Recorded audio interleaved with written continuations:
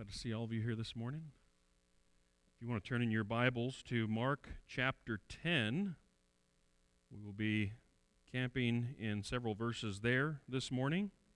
As you're turning there, let me just say to our guests, we are glad that you're here, and we hope that you will stick around after services. Let us get to know you, and you get to know us just a little bit better. And I guess just a brief word of update, or just to kind of let you know the way things are.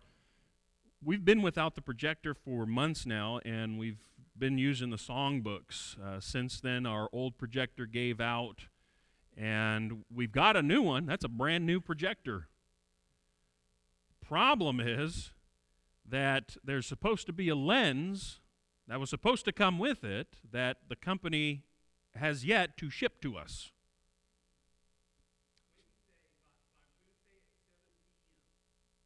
Wednesday by 7 p.m., though, it should be here.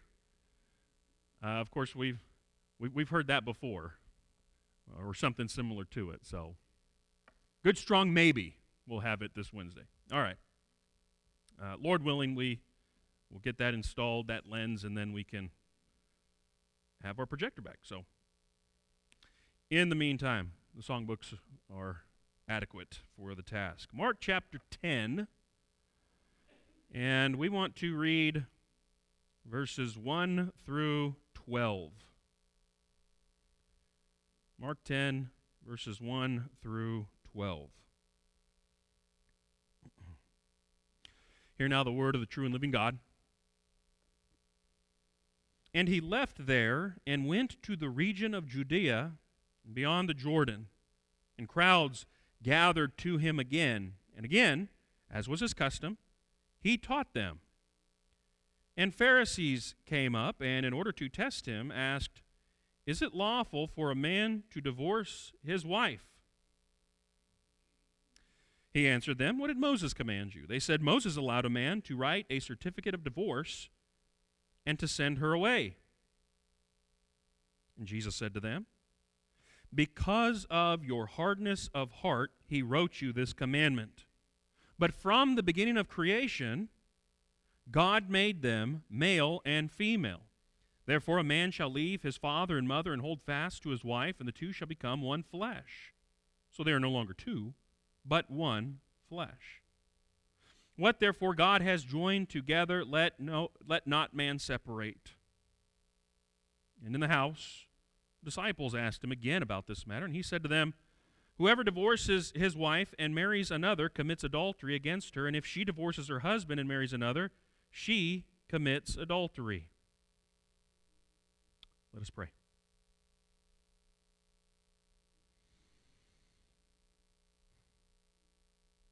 Lord God, we need your help this morning.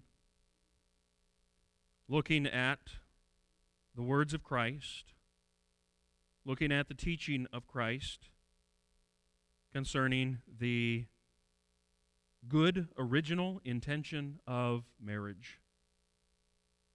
May we see it clearly, understand marriage from your perspective, and then champion this in our lives, with our marriages, and to the culture around us. We pray this through Christ our Lord.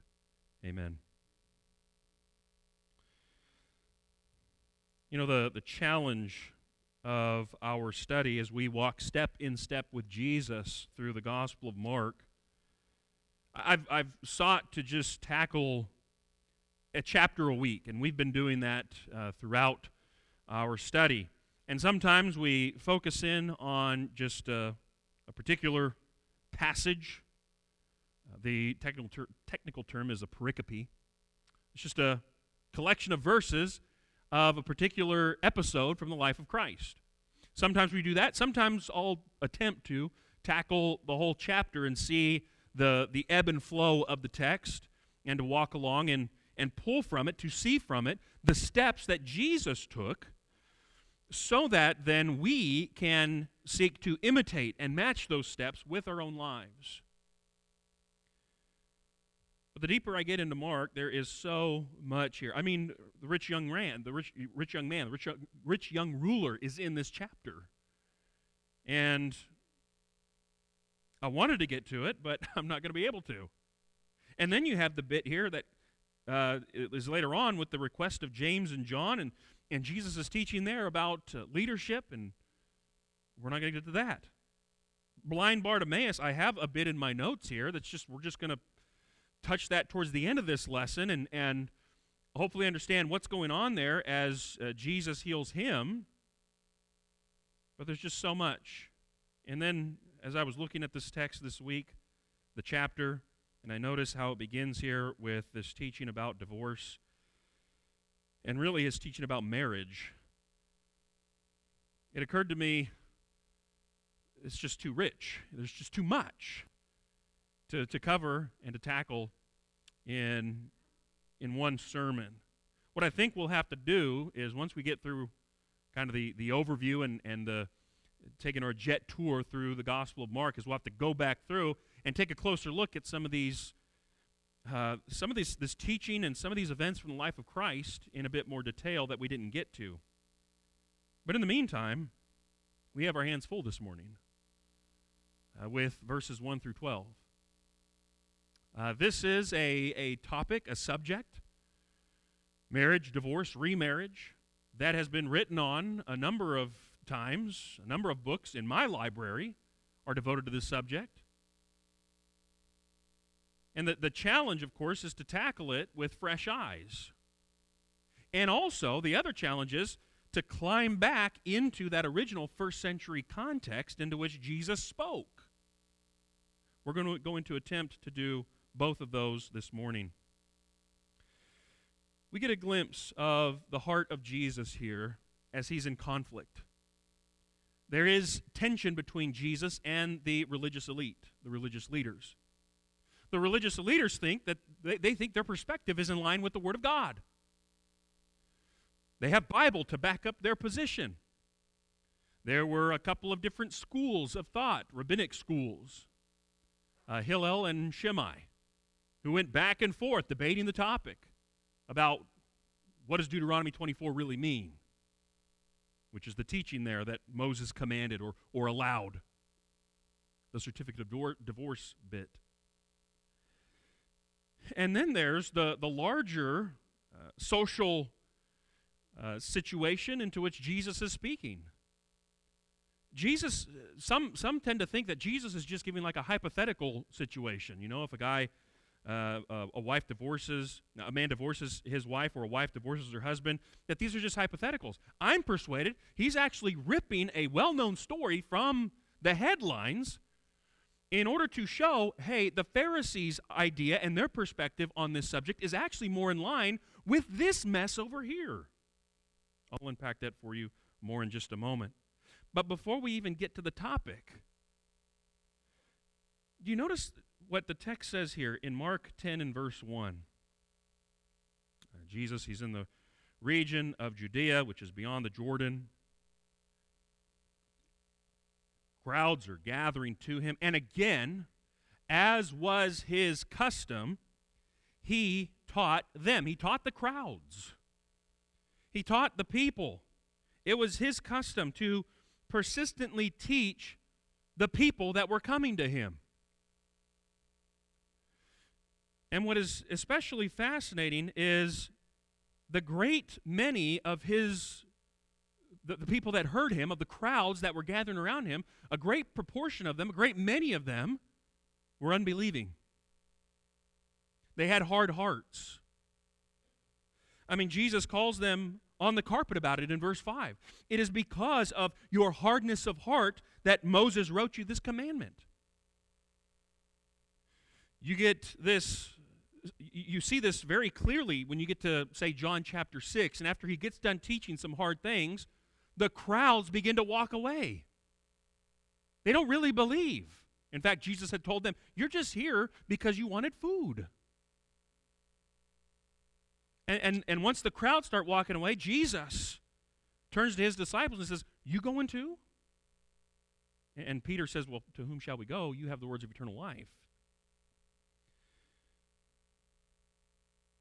And Jesus knew. Don't miss this. Jesus knew God the Son, the second person of the Godhead, knew even from eternity that when he would come and put on flesh and dwell among people, that he would come to his own and his own would not receive him. He knew they would reject him. He knew they would be hard of heart. He knew that his words would fall on deaf ears, and yet he still came and he still preached. He still taught. And I believe that is instructive for us, right where we live. We live in the Central Valley of California. California is, and this may be an old figure, but it was the fourth largest mission field in the Western Hemisphere at one time. Now, because of all the folks, the mass exodus of people leaving the state, that may need to be adjusted, but it's a substantial mission field in the Western Hemisphere. But I can say from experience that this is hard ground. We are surrounded by people who have hard, stony hearts. People, they love their sin. They love darkness more than they love light. And so what do? Do we just throw in the towel and say, well, what are you going to do? Nobody's going to hear the gospel message anyway. No. Jesus, God the Son, came and knew that the people would be hard of heart, and he still preached the gospel of the kingdom to them. Brothers and sisters, we must follow in his steps. We can do no other. It is our duty to teach. It is God who gives the results. And if he should grant revival to the Central Valley, then that is his business.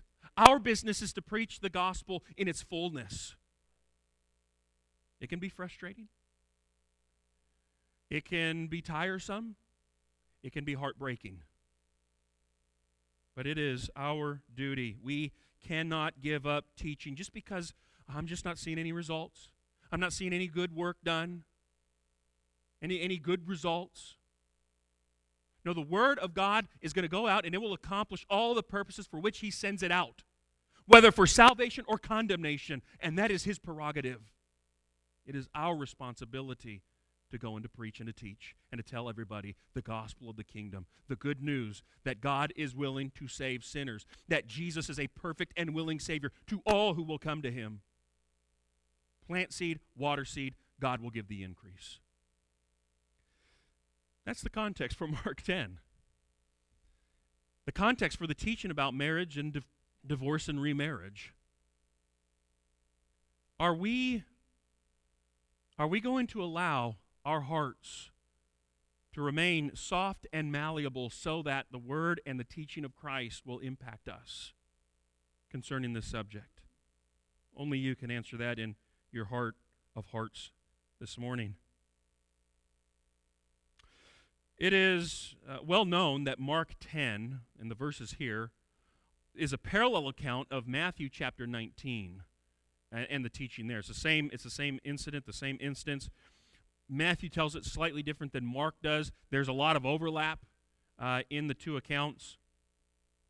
But as you walk through Mark's account, the Pharisees, they ask, and notice they do it to test him. Why? Because their hearts are hard.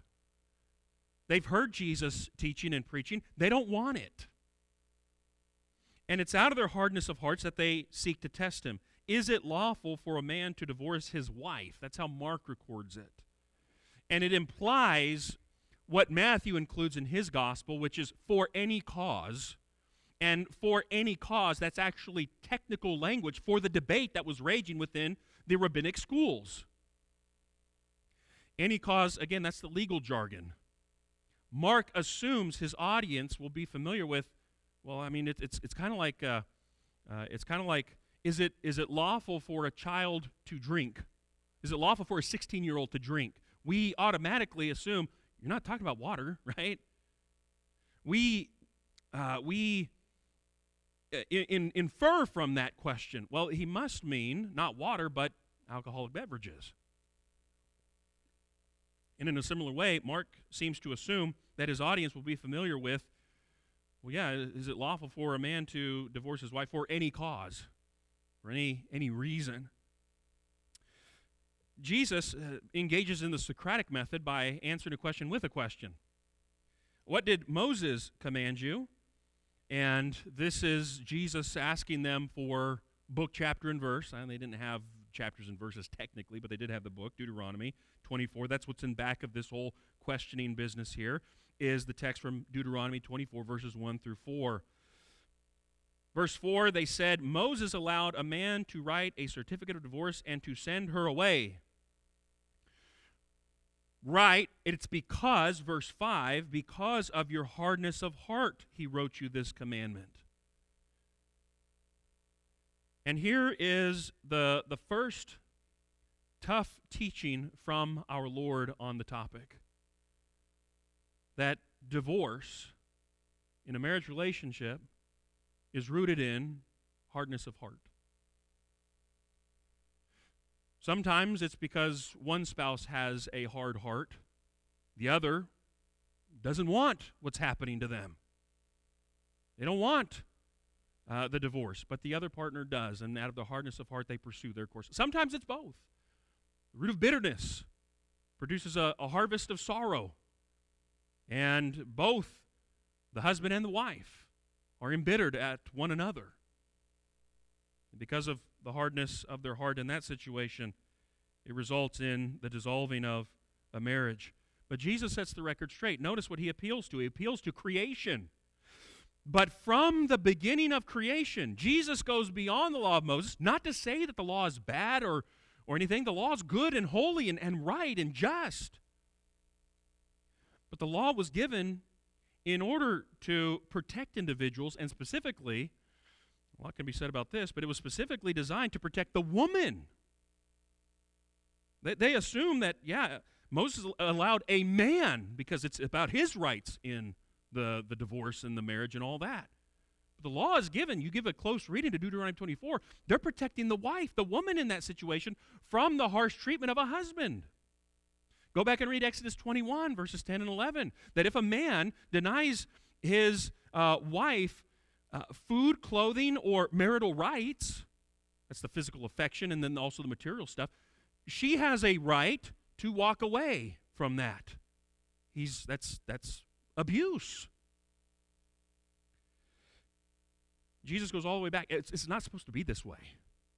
See, God created them male and female. Now, here's a tough teaching for our culture today that's all about the distortion of the original good creation.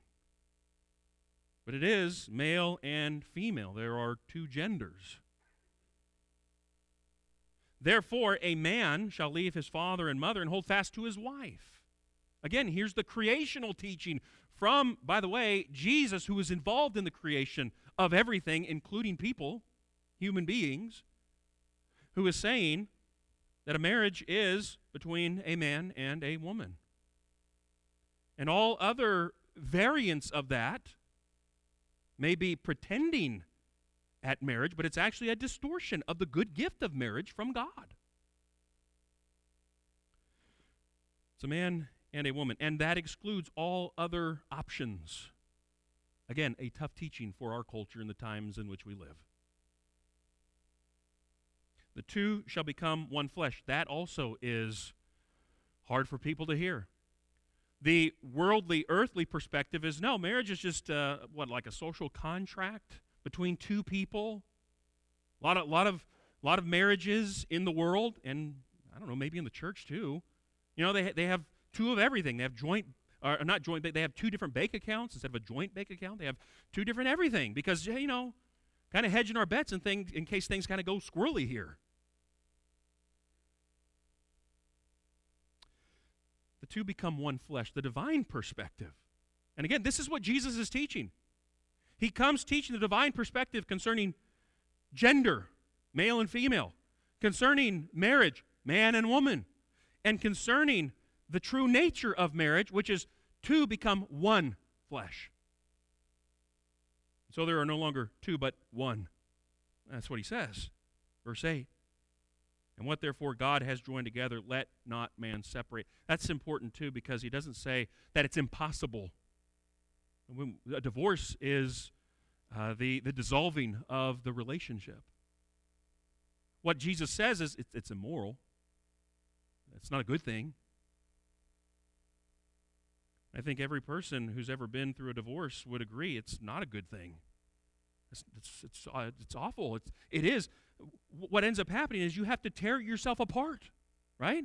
If the two have become one, well, then it is as if you are tearing yourself in two. That's the force of this. And Matthew includes further teaching here that actually echoes back to the Sermon on the Mount, and that's another bit of this context that Mark doesn't include. Perhaps he assumes that the disciples to whom he is writing, the Christians to whom he's writing, already know about what Jesus teaches in the Sermon on the Mount. But Matthew chapter 5, 31, 32, that looms large over Matthew's account of this in Matthew chapter 19. But here's the way Mark tells it. So they get done, Jesus gets done, again, providing the lens through which the divine perspective concerning marriage to the Pharisees. They wouldn't like that, by the way. They wouldn't. Again, why? Hardness of heart. But in the house, the disciples, they want more information. They ask again concerning this matter. And he said, whoever divorces his wife and marries another commits adultery against her. And if she divorces her husband and marries another, she commits adultery. Now again, a lot of the literature concerning this text and the parallel texts assume that Jesus is just making up a hypothetical. And it is true that sometimes Jesus does that. He's the master teacher. He's good at creating parables and things like that. I'm not so persuaded on that.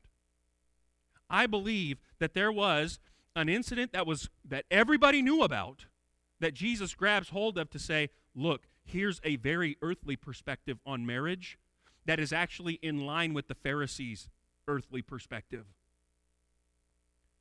What was that incident that Jesus seems to rip from the Jerusalem Times or the Jerusalem Post or whatever that was headline news in their day? Well, it's no coincidence that Mark tells us that Jesus is in the region of Judea and beyond the Jordan. That is Herod's backyard. And Herod had a brother named Philip. Both Herod and Philip are married. Herod has his wife. Philip is married to Herodias. What ends up happening, this is the history, this is the cultural context into which Jesus is speaking. Herod wants his brother Philip's wife, Herodias, which, by the way, the law was against. Go back and read Leviticus 18, Leviticus 20. So Herod and Herodias determine to divorce their spouses. He divorces his wife in order to marry Herodias. Herodias divorces Philip in order to marry Herod. That's what Jesus is talking about here when he says, whoever divorces his wife even to marry another, that's adultery. You are committing adultery against her. And if she divorces her husband and in order to marry another, then she commits adultery. That's the force of what Jesus is saying here. And again, there's been all kinds of teaching that has cropped up, especially in the brotherhood, concerning what Jesus is saying here. And I praise God for the faithfulness of those brothers who've gone before. I don't think they've nailed it on this because, again, a lot of them overlook the historical context. They overlook what Jesus is alluding to here. That if you're a person who is playing fast and loose with the rules, as it were, to divorce a spouse because you have your eyes set on somebody else, you are dealing treacherously with the covenant of marriage. And that is a very serious thing. That's a grave thing. Jesus says you're committing adultery. You are adulterating the covenant.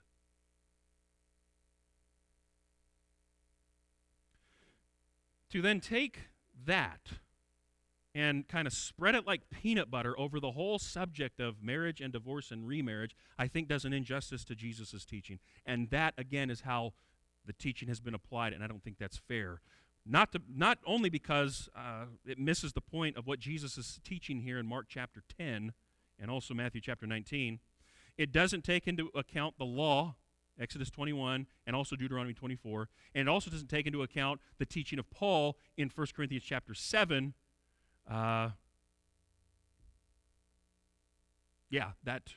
Chapter 7, that's right. What ends up happening then is you have either Jesus in disagreement with the law, and I don't think it's the law. He fulfills the law for sure, but he doesn't negate the law. And by the way, that would put Jesus in conflict with Paul, who says that the law is good and holy. Or, on the other hand, it puts him in conflict with Paul and his teaching in 1 Corinthians chapter 7. And I think Paul, a Jewish rabbi, an expert in the law, has in the back of his mind as he's writing 1 Corinthians 7, Exodus 21, which is a text which is often overlooked in the whole discussion of this. So I hope you can appreciate, number one, there's a lot more that can be said about this subject, yes?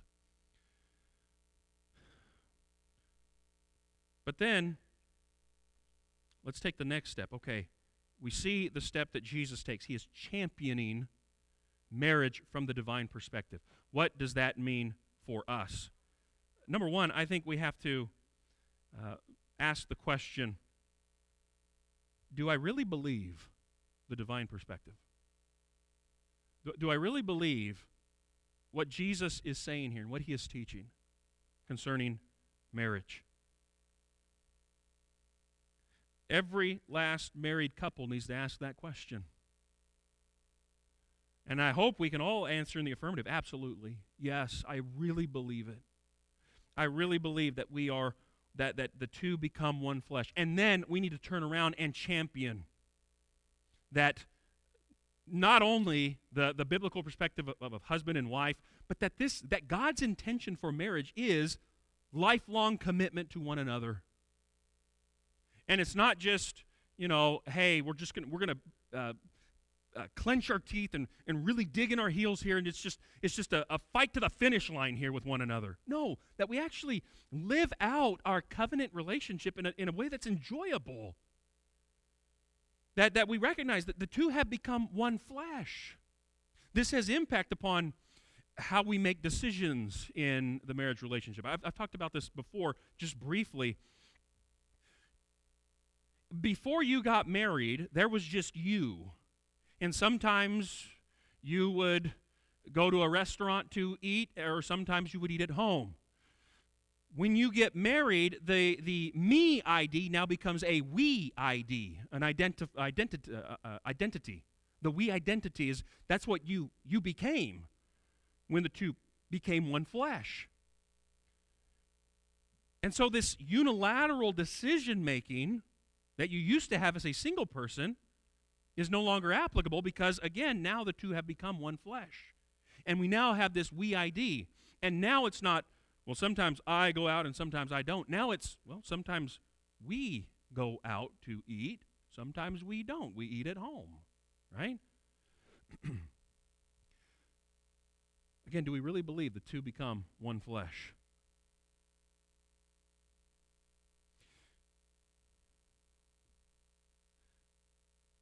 The other thing is,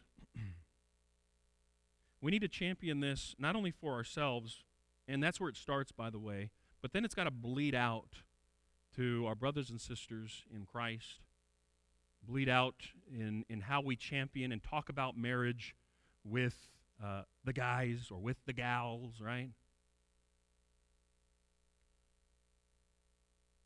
Because if we are championing less than what Jesus taught, we don't have the divine perspective firmly fixed in our minds. What do I mean? If you're out with the boys and they're all running down their wives and you're one of the guys, so the old ball and chain and all that, right? And you start participating in it.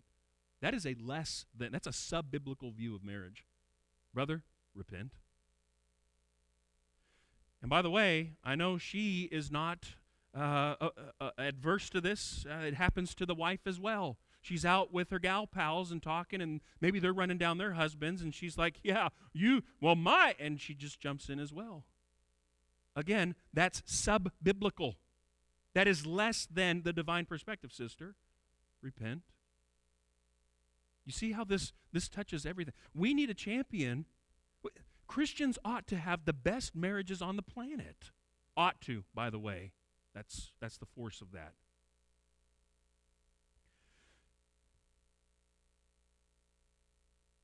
And then the other thing I see, and this is really where it gets tough.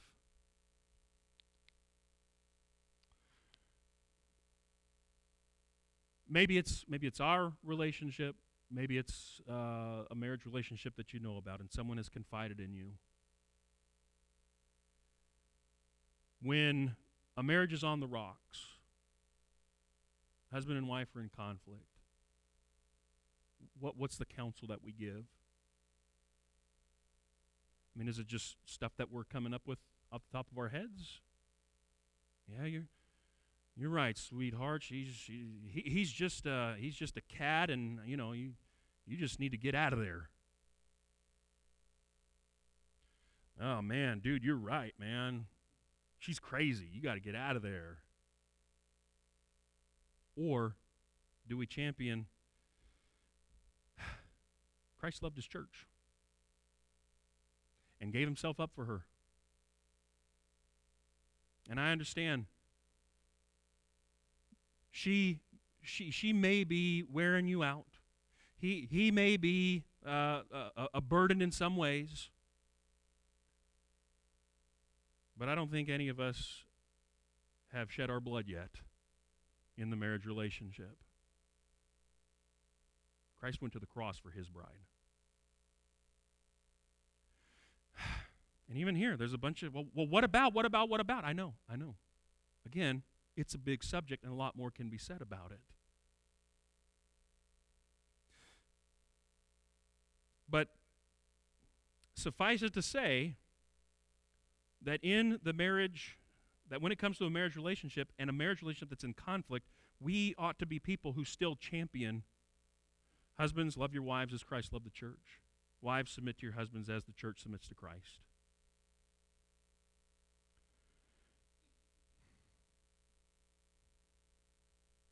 Are we going to trust God, the one who created the institution of marriage in the first place? Are we going to trust God in our marriages?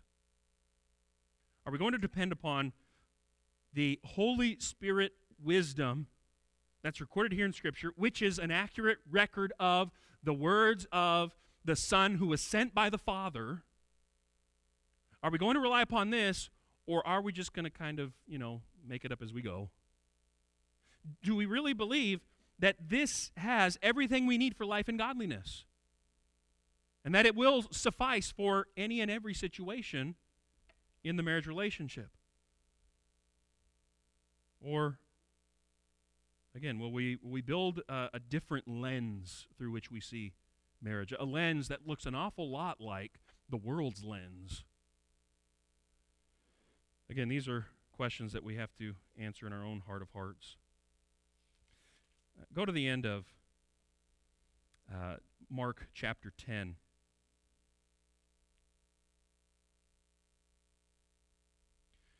Mark chapter 10. Mark has a number of these very interesting, sometimes unique accounts in his gospel. We've had already, we didn't look at it in too much detail, but back in, I believe it's Mark chapter 8, you have the man who's healed twice, the blind man healed twice. The first time he's healed, I see people, but they're like trees, and then he's healed again fully. Well, here's another healing of a blind man, blind Bartimaeus, the son of Timaeus. And he's calling out, Jesus, son of David, have mercy on me. Son of David, have mercy on me. There's those who are rebuking him, tell him to be quiet. And Jesus calls him over, though, and says, take heart. The people say, take heart, get up, he's calling you. And he sprang up, came to Jesus. What do you want me to do for you? Jesus asked, Rabbi, let me recover my sight. And Jesus said to him, go your way, your faith has made you well. And immediately he recovered his sight and followed him on the way. The first and primary purpose of the miracles of Christ are to demonstrate that he is exactly who he claimed to be. That he is the Christ, the Son of the living God, even God in the flesh. But I do believe there's also a teaching point here concerning the divine perspective and how we are to adopt it. This miracle where blind Bartimaeus gets his sight back, I believe is intended to help the reader understand that in order to maintain or to have the proper perspective, the view of God, to see marriage with God's eyes, that it's only possible because of Christ healing our spiritual blindness. And that we do have spiritual blind spots that can only be healed by Christ. That if we would have full, clear vision, specifically of marriage, but there's the whole chapter deals with the view of the kingdom, the view of eternal life. There's so much more, again, that could be said from just this chapter. But specifically what we've talked about this morning is if we're to have the view of marriage that God would have us to have, it must come because Jesus, the Son of David, has healed us of our spiritual blindness. God gives us the capacity to see through His eyes, to have the proper perspective concerning marriage and, in particular, our marriage as well. Let's commit this to prayer, shall we?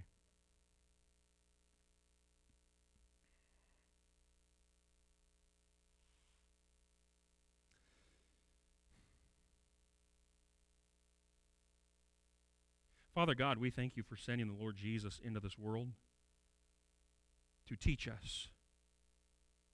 We thank you that you have sent the Holy Spirit into the world and even into our hearts so that we're able to cry, Abba, Father, and that He helps us in enlightening the eyes of our hearts, in giving us new eyes so that we can see things from your perspective. We pray that with the sword in the Spirit's hand, He would do His careful work in our hearts and in our minds. And may we champion only that which you would have us to champion when it comes to marriage. We pray all of this through the glorious name of Jesus. Amen.